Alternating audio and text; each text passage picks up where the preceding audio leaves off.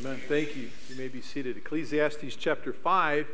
Let's begin reading this morning in verse number 8. And before we begin reading, I just want to remind you that I do believe that there's a flow to these two chapters that begins with discussing what oppression is early in chapter 4. And then he wrestles through the difficult territory of rivalry and competition. So oppression and competition, and what the devil loves to do with those in isolation, to be careful not to be isolated, and then what we often struggle with in our culture in relationship to position. But then the Lord brought us to the wisdom of adoration last week. He gave us some time to just pause and to consider our Lord together and some wisdom truths and principles in relationship to how we approach worship.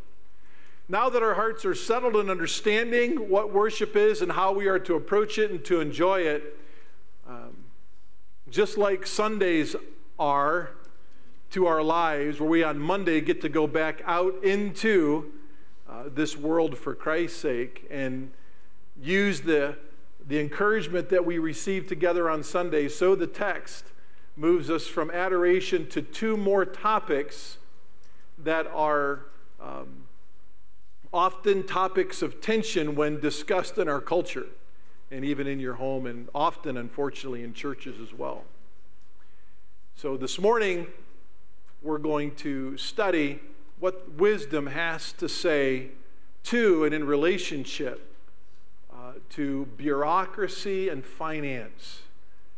Wisdom addresses bureaucracy and finance. So let's read through these verses together, and we'll go back, and that's going to be just simply our two-point outline this morning. Verses 8 and 9, wisdom's addressed to bureaucracy and how we are to apply God's wisdom to understanding bureaucracy and politic, if you will. And then wisdom's addressed to finance. Verse 8, if you see oppression of the poor and denial of justice and righteousness in the province, do not be shocked at the sight. For one official watches over another official, and there are higher officials over them. After all, a king who cultivates the field is an advantage to the land. He who loves money will not be satisfied with money, nor he who loves abundance with its income. This too is vanity. When good things increase, those who consume them increase. So what is the advantage to their owners except to look on? The sleep of the working man is pleasant, whether he eats little or much, but the full stomach of the rich man does not allow him to sleep. There is a grievous evil which I have seen under the sun, riches being hoarded by their owner to his hurt. Then those riches were lost through a bad investment, and he had fathered a son, and there was nothing to support him. As he had come naked from his mother's womb, so will he return as he came. He will take nothing from the fruit of his labor that he can carry in his hand. This is also a grievous evil. Exactly as a man is born, thus will he die. So what is the advantage to him who toils for the wind? Throughout his life, he also eats in darkness with great vexation, sickness, and anger. But again, he concludes this second full section of the book of Ecclesiastes similarly to the way that he finished it in chapter 2, verses 24 to 26. He says in verse 18 to 20, here is what I have seen to be good and fitting to eat and to drink and to enjoy oneself and all one's labor in which he toils under the sun during the few years of his life which God has given him. For this is his reward. Furthermore, as for every man to whom God has gifted riches and wealth, he has also empowered him to eat from them and to receive his reward and rejoice in his labor. This is the gift of God, for he will not often consider the years of his life because God keeps him occupied with the gladness of his heart. I don't want these two topics, and I would believe the Lord Jesus, the Holy Spirit, does not want us to be uncomfortable discussing the topics of bureaucracy, politics, or finance. And we're going to see Solomon's wisdom here in relationship, how these can be much more easy conversations to have and to maintain if necessary from time to time. I don't think when we understand a biblical theology of bureaucracy and finance altogether that these are hard topics to discuss. Once we understand what the Bible says about it, when we're governed by the Spirit, as word-saturated people, these are kind of easy conversations to have. Right? I would believe that the devil would want these to be hard conversations to have, because the devil loves to divide, doesn't he, instead of unify.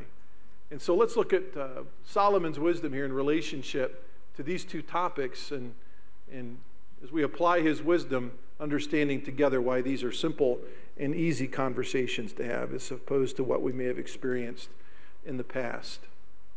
Wisdom's instruction in relationship to bureaucracy. Well, let's talk a little bit here about what Solomon's not saying, okay? What Solomon's not saying. He's not saying that any government is as corrupt as another. Right? He's not saying that. He's not saying that Christians are to be activists thwarting the ills of the government under which they live. Doesn't say that in this context or any context.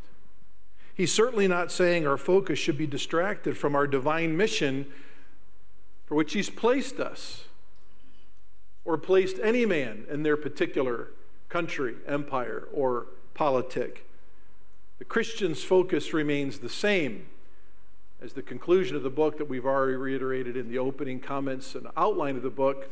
The conclusion of all things is to fear God and to keep his commandments. And we're reminded what it means to really rejoice in God again at the end of this section, which we'll close with this morning. But the believer can live through the tyranny or the lack thereof of any government and still stay focused on fearing God and keeping his commandments and living their eternal mission, okay? The Christian's pledge of allegiance never changes, regardless who's in power, over what country in which you may live or come from. What Solomon says is this, and it's very, very clear. He's discussing the reality of human government. He knows nations and their leaders are sovereignly appointed and removed by the hand of God. As Daniel says in Daniel chapter 2 and verse 21, it is he, God, who changes the times and epochs. He removes kings and establishes kings. He gives wisdom to wise men and knowledge to men of understanding. So Solomon continues sharing his wisdom by helping us understand that in verse 8 it is impossible, because of the human condition, to expect any government that God may set up or remove to be devoid of any degree of corruption. So what's the reality? God gave us the institution of human government. It's very, very simple to see in Genesis chapter 9. Because man's fallen, any human government is going to be corrupt to some degree. Are we all right with all that? We understand that? And the believer can never remove that degree of corruption from the society in which they dwell. Solomon's saying here these are just two realities that are going to be unchangeable. There will always be human governments, and because we're fallen, there will always be corruption within those governments.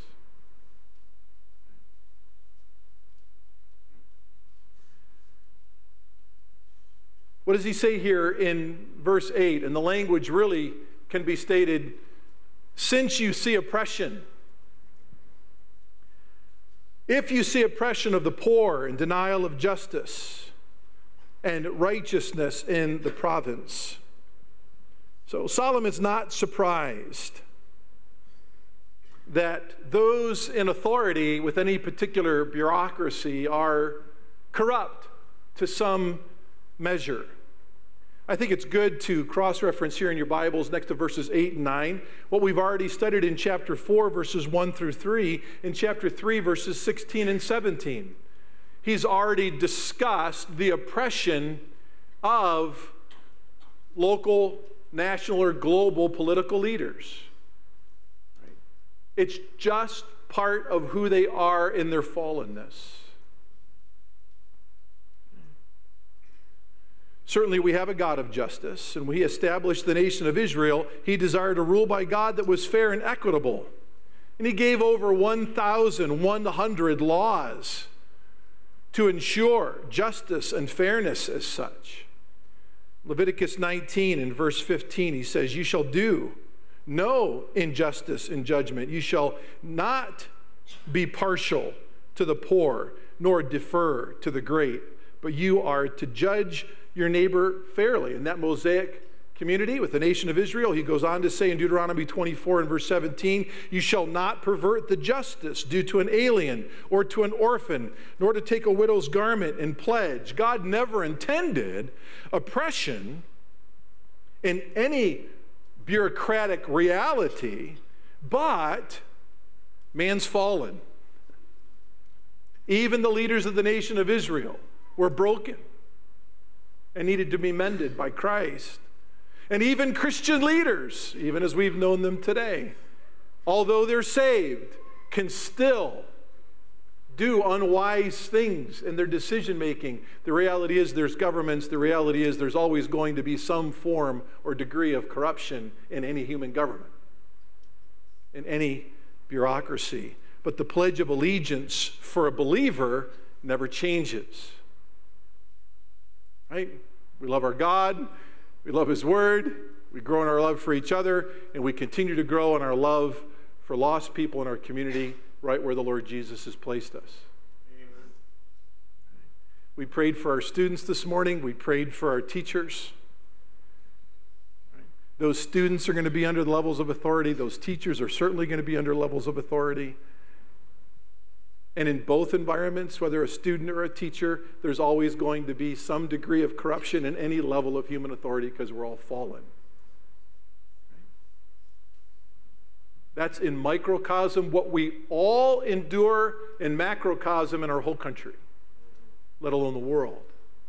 But the mission of a student, the mission of a teacher, the mission of a citizen in a country never changes. Never changes. Let your light so shine that they may see your good works and come to glorify your Father that is in heaven. Right? We live our lives regardless of where we live, what country we live, what state or municipality we live. We live our lives with eternal mission and purpose. So he says here, if you see oppression, verse 8, of the poor, and denial of justice and righteousness in the province, it says here, do not be shocked. Your version might actually say, do not marvel. Do not marvel.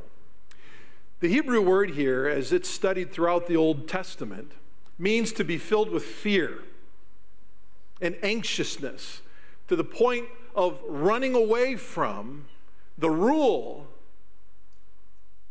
and really running away from the degree of the corruption of the rule that you just don't like or that you've become afraid of. Right?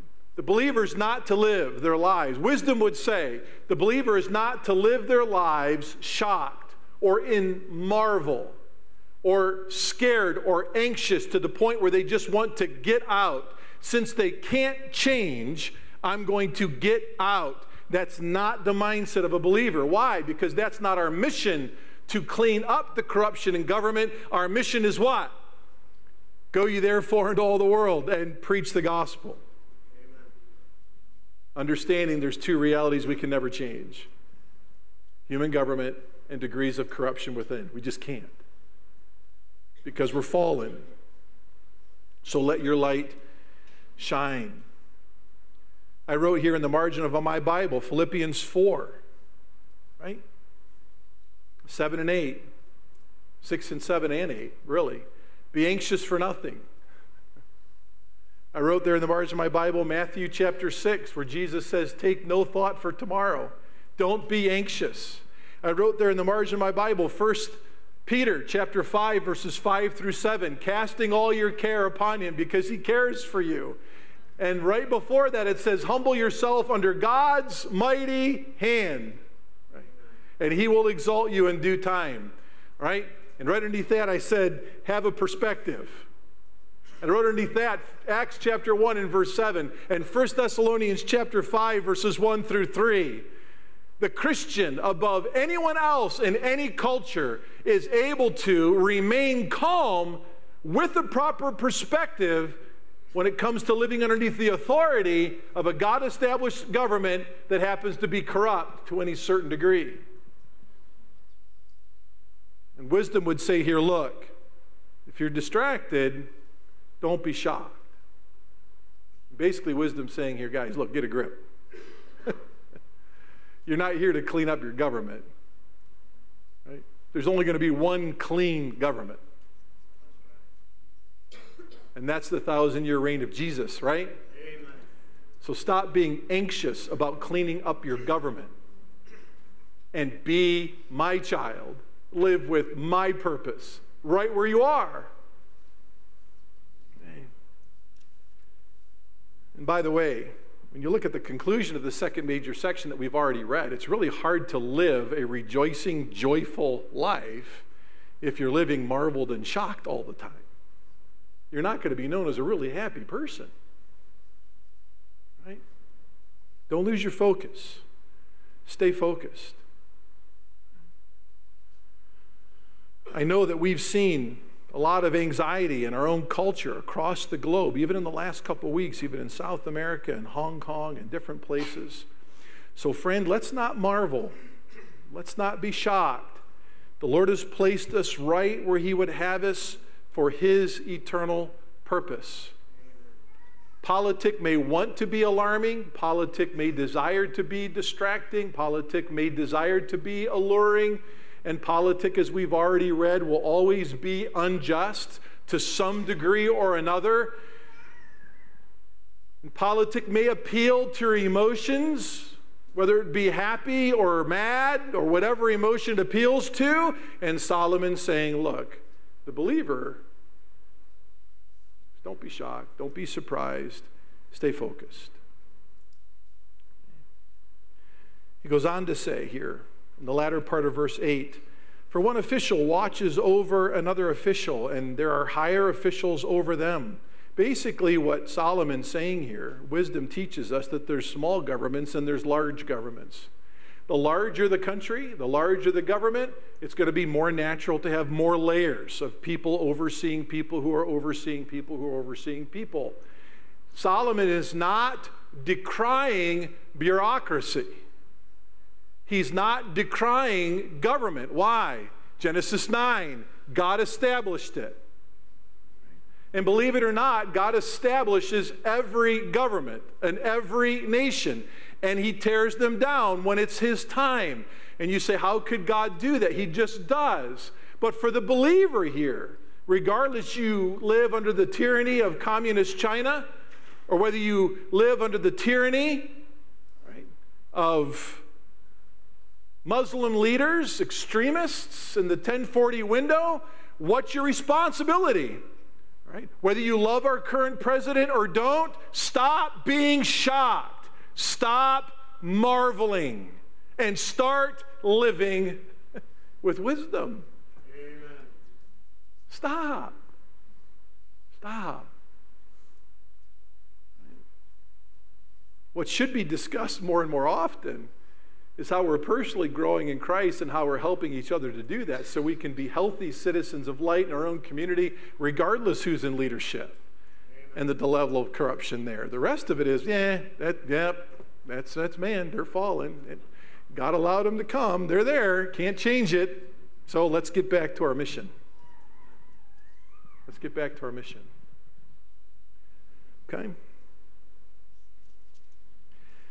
You may have a translation that reads this in verse 8. One official is eyed by a higher one, and over them Over them are others, higher still. And the idea of the grammar here in that translation, which I think is a better one than New American Standard, is just even in that government structure, there are people who are seeking to be dominant over one another. And that's never going to change. It just is what it is, regardless whether you live in the good old US of A or anywhere else. The size determine the layers, and certainly if there's more layers, there's more corruption. The possibility exists, as one author said, that the larger the government, that instead of a poor man getting a proper hearing, the matter is lost in the red tape of bureaucracy. And the various government officials pocket the money that should have been distributed to the legitimately poor. And another author said, power tends to corrupt, and absolute power corrupts absolutely. And we know that's true, but that's just our reality of our existence. Let's not be shocked. Let's not be distracted. So Solomon's saying, he's not saying here that he's condoning the behavior of corruption and corrupt bureaucratic leaders. He's just saying that the condition of the human heart is what it is. And quite possibly he's saying, as one author quoted, having corruption in government, as dark as those days can be, is still better than anarchy. So as bad as you think it is, we're not living in anarchy.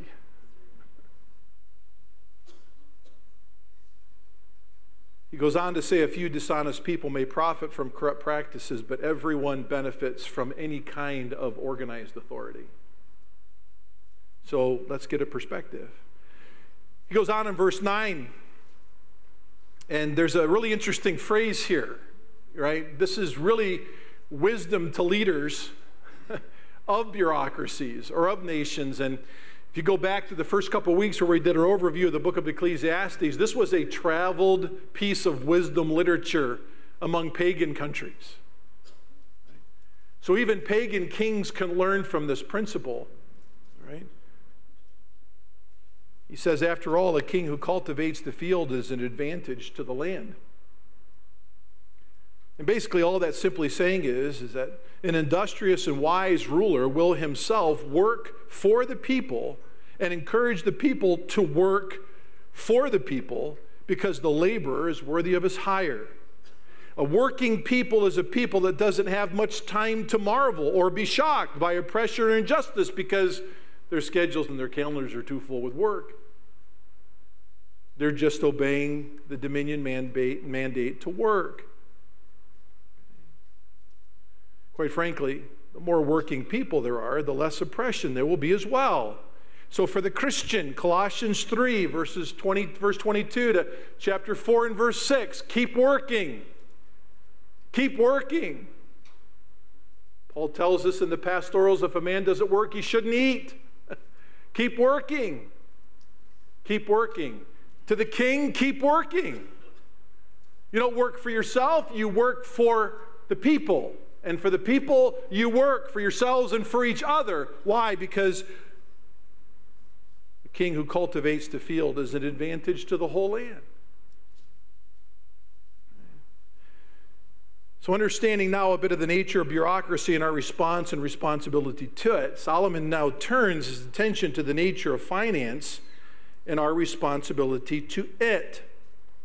I think it's really critical for us here to note that the Christian is to know and apply Solomon's wisdom regarding both while not being exclusively distracted to the allure or the intrigue of one or the other. I think Solomon knew that both were going to be equal distractions of the believer's attention away from the mission as to why a believer would exist on this culture in any country. Solomon is quite clear in his language that both human government and money are temporary. The Lord would have us function in one and with the other unto divine eternal purposes. And when a believer loses their sense of spiritual purpose in any country, because they're unnaturally distracted and consumed by an unbalanced focus on politics or finance, the people of God become hopeless. But how God can use surrendered people to his divine will and purpose is quite amazing in relationship to bureaucracy and finance for eternal purposes. We'll discuss that a little bit later. We know, as we crescendo to wisdom's instruction to finance, that we ought never forget as believers to pray for our local, state, and national officials.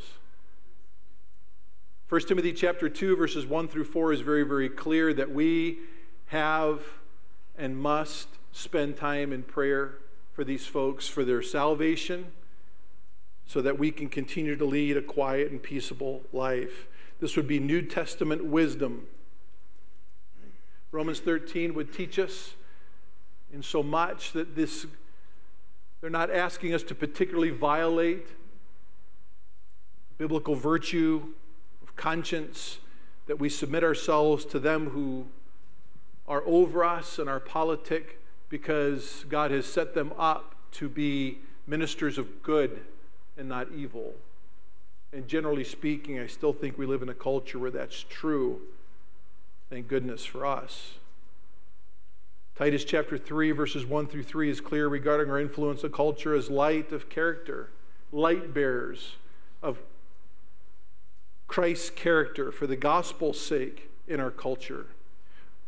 And certainly we are to function prayerfully and actively like this within our particular governmental setting, never forgetting that this is no longer the place of our primary citizenship. As Philippians 3, 20 and 21 says, we are citizens of another country, and it's better than this one. And we keep our focus, as Abraham did, as stated in Hebrews 11. He looked for another country that's better, because all we are here is dispossessed citizens.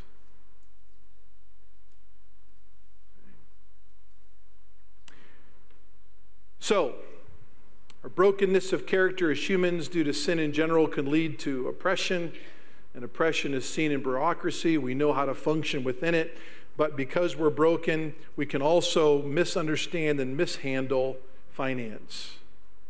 Verses 10 and following we've already read, so we'll continue on here, and we're going to highlight for you a number of different wisdom truths in relationship to finance here, beginning in verse number 10.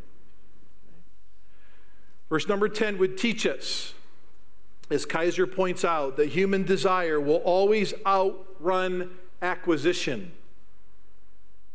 No matter how large the acquisition may be. Devotion to physical treasures will leave you empty, so be careful not to foolishly overvalue these treasures. Wealth will never bring you, or the things that wealth can offer you, ultimate satisfaction.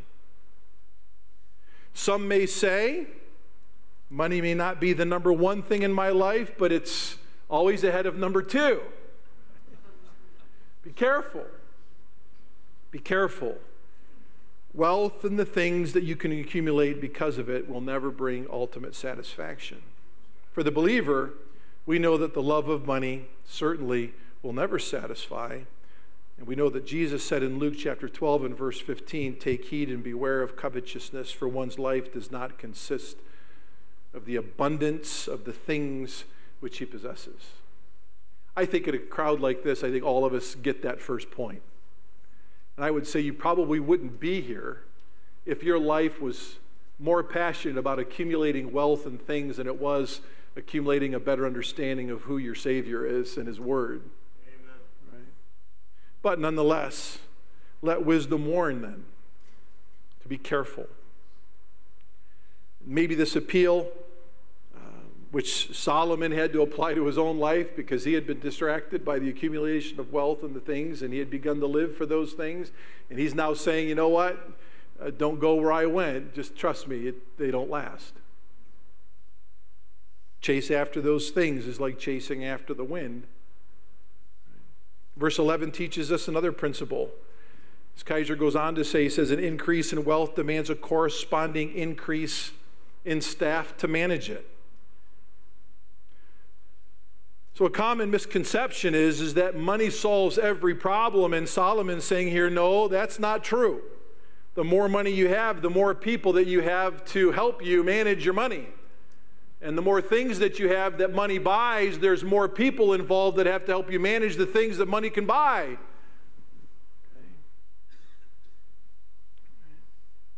The verse teaches that the more you have, the more people there will be to, as one author put it, put their hands into your wallet and want to share in what you have. Wealth only increases instability, not stability, if we are living just for it and not eternal purpose. What does verse 12 teach us? Labor may bring sleep, but wealth brings sleeplessness. And the fear that a blunder may result in the loss of everything. In the loss of everything. Solomon's basically saying here that the more goods you have, the less sleep you'll get. The verse is clearly stating that the common laborer sleeps better than the wealthy man. The Living Bible translation says this, that the man who works hard sleeps well, whether he eats little or much, but the rich must worry and suffer insomnia. There's an age-old issue with this even among Christians. Accumulate wealth by getting debt-free ASAP so that you can save and invest, so you can enjoy your investments in your old age. And the model has corrupted the church overall because people did the right thing. They sought to be debt-free, good. They sought to save, good. The Bible talks about that. They accumulated good. But why? But why? What's the purpose? The devil would love for us to obey certain biblical financial principles and mandates at the expense of the why of why we did it. Buy more houses. Get a motor home. Travel away from the church to see the country in retirement 4 to 5 months out of the year, while away from the eternal purpose of the church of God is not good. That was never God's plan.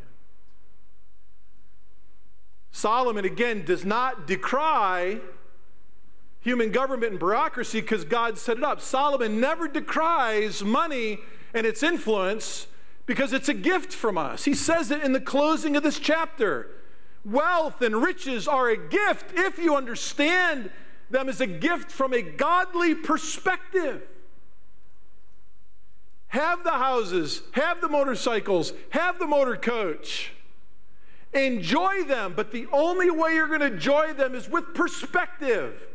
They're just tools that God allowed you to get so that you can live for the eternal purpose that God has given His church.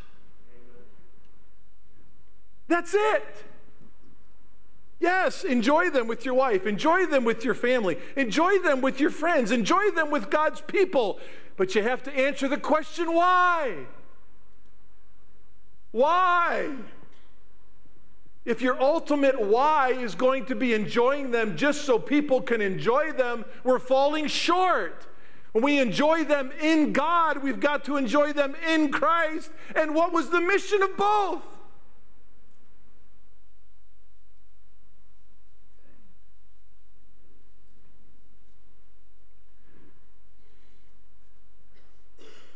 Yes, I'm sorry, but I'm kind of not, that I just denounced the life of wealthy snowbirds.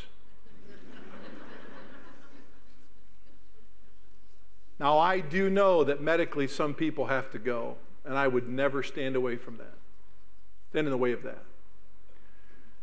I would always encourage them to let me help them find a good, like-minded church in the area where they're going to hibernate for the winter.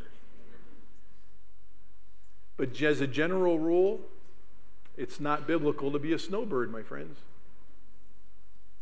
God never, in His New Testament local church, laid out any period of time outside the construct of His Word for any member to be detached from the eternal purpose of their local church. You can't find it. And Solomon would back that up with this overarching wisdom in relationship to this truth that we find here in verse 12. Right? You're going to bring yourself to more sleeplessness. You're going to not truly understand what it means as a believer to enjoy the fruit of your labor if you're going to decide to not take all that wisdom that you applied to accumulating wealth and divorce it from eternal purpose. And my friends, you can't take half of it and give it to eternal purpose and take the other half and give it to just temporary pleasure. You're bought with a price. Everything that's yours is God's. Every penny has to be used for Great Commission purposes.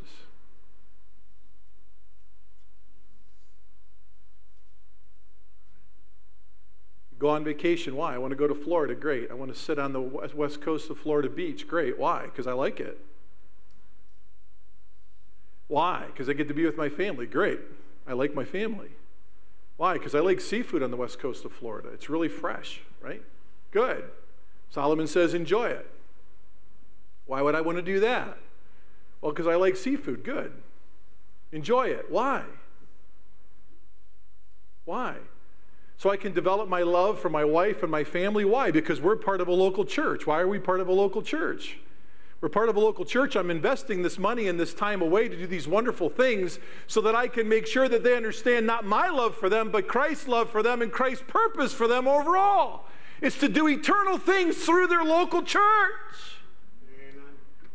Regardless what you do, if you own your own private jet and you paid $150 million for it, praise God. I'm so happy for you. Why do you have it? Use it. Why? For what? You have a yacht. Praise God. Please invite me for a trip. I love fishing, right? I love to go. Solomon's not decrying wealth, else he would have had to decry the existence of himself. He's not saying that. But everything's got to be used for eternal purpose. Eternal purpose. I know the very good personal friend of mine is the director of what they call IPTE at Clemson University. It stands for, I pay 10 all year. Years ago, when permanent seat licenses were set up for the Clemson football team, permanent seat holders, and so those of you that are permanent seat holders for the Indians or Browns, you're just going to kind of chuckle at this, right? They had to pay a $10 seat license to make sure that they got the same seat every year. So it's IPTE, right? I pay 10 all year. Now it's more like I pay 10,000 all year, but they still get the right to sit in that seat. Anyway, my friend Bob's a born-again man. He's a sweet saint of God. And we were driving around campus one time when one of my boys was being recruited there, and he was with the coaches, and we were just driving around campus, and he's a tremendous fundraiser. He oversees all fundraising for the whole of the athletic department at Clemson. He's about as high as you can get. And I just happened to ask him, I said, how many athletes, and I was speaking specifically to football, I said, how many football athletes have given back to the University of Clemson from their first signing bonus in the NFL career?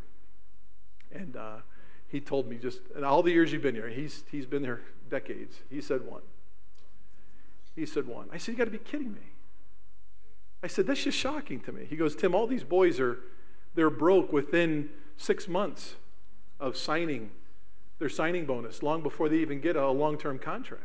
I said, 6 months. He goes, yeah, 6 months. He said, everyone's so absorbed with the here and now and what they can get for themselves and their family, they don't have any way to show the gratitude for everything that we've done for them and getting them set to be on the stage out there. Right? Just one. So I think Solomon would say, don't marvel, don't be shocked. This is just what people do. But for the believer, God's placed us into the family of God by his grace in Jesus Christ. All the riches of God are ours in Jesus. And because we've been gifted so much, we take his principles and we apply them to stewardship for a why. Enjoy it all. and truly rejoice in it all. If you don't, I think you'd be sinning. God did not call us to be hoarders. God did not call us to be stingy so we could get wealthy. God called us to enjoy. Enjoy the fruit of your labor, and you truly will. You truly will. If you're living your life for eternal purpose. If you're living your life for what will last, not for what won't, as the text says.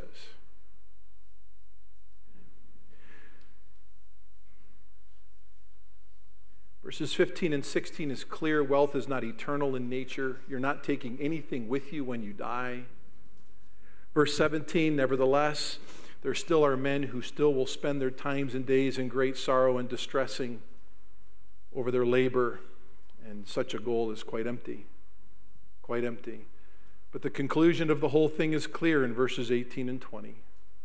When you understand God's purpose for equipping you with the ability to make money, regardless of the amount that you do, remember these principles, right? And whether you're a common laborer that's able to enjoy sleep and what you have more restfully and peacefully than someone who has wealth, regardless of the degree of your money or possessions, just remember, you cannot truly enjoy that if you're living it apart from eternal purpose.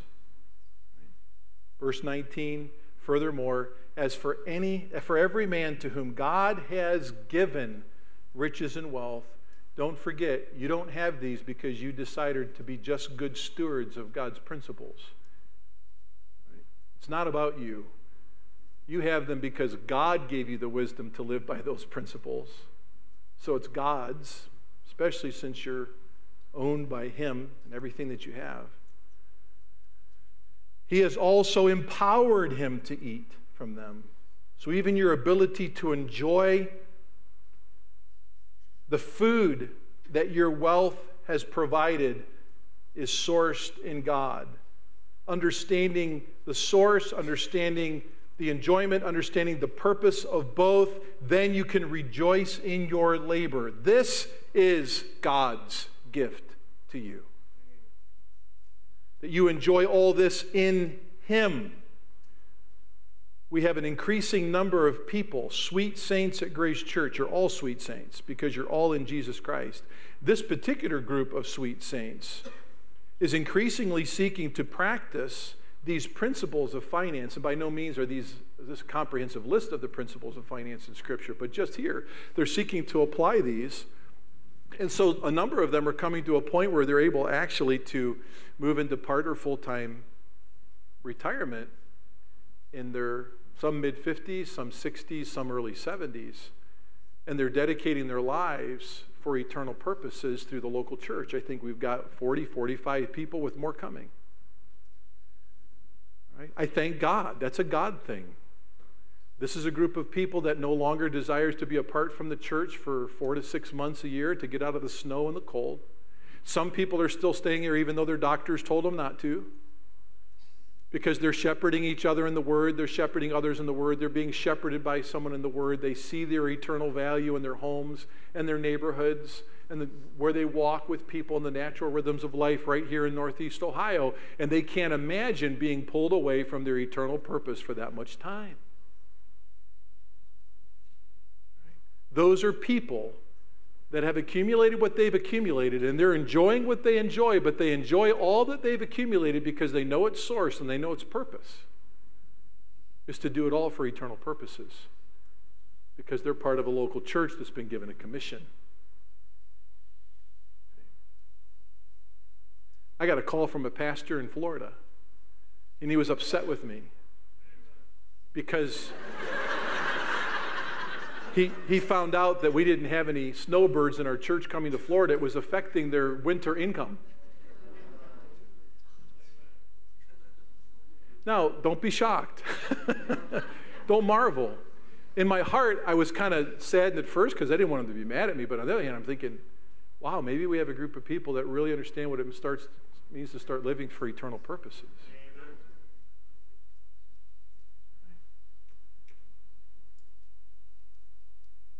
enjoyment for the New Testament saint of everything that God's given them is never to be done apart from Great Commission local church purposes.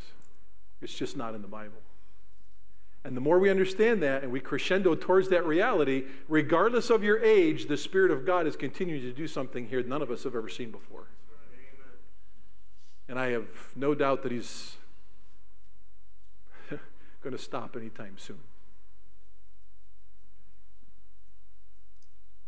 Eternity is worth investing in, my friends. Invest in the invaluable. You'll never be disappointed. Did you hear what I said?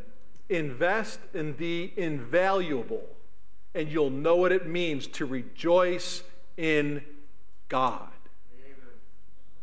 What shall it profit a man though he gains the whole world and loses his own soul? Human souls are invaluable. Invest in the invaluable, and you'll know what it means to rejoice in God and understand the Holy Spirit's blessing upon the growth of a church governed by Jesus Christ. Let's pray together. Father in heaven, we love you. Thank you for what you are doing in our church.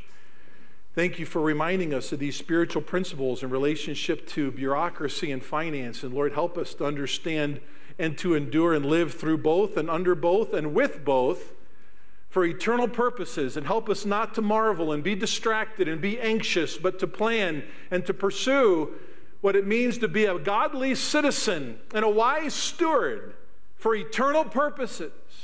And may we, when we're tempted to just be distracted like I am so often, wrestle our hearts and minds back to why we live in this city, state, and country, why we have what you've given us to have. May we always be willing to live as dispossessed citizens of our home in heaven to come for eternal purposes. In Jesus' name, amen.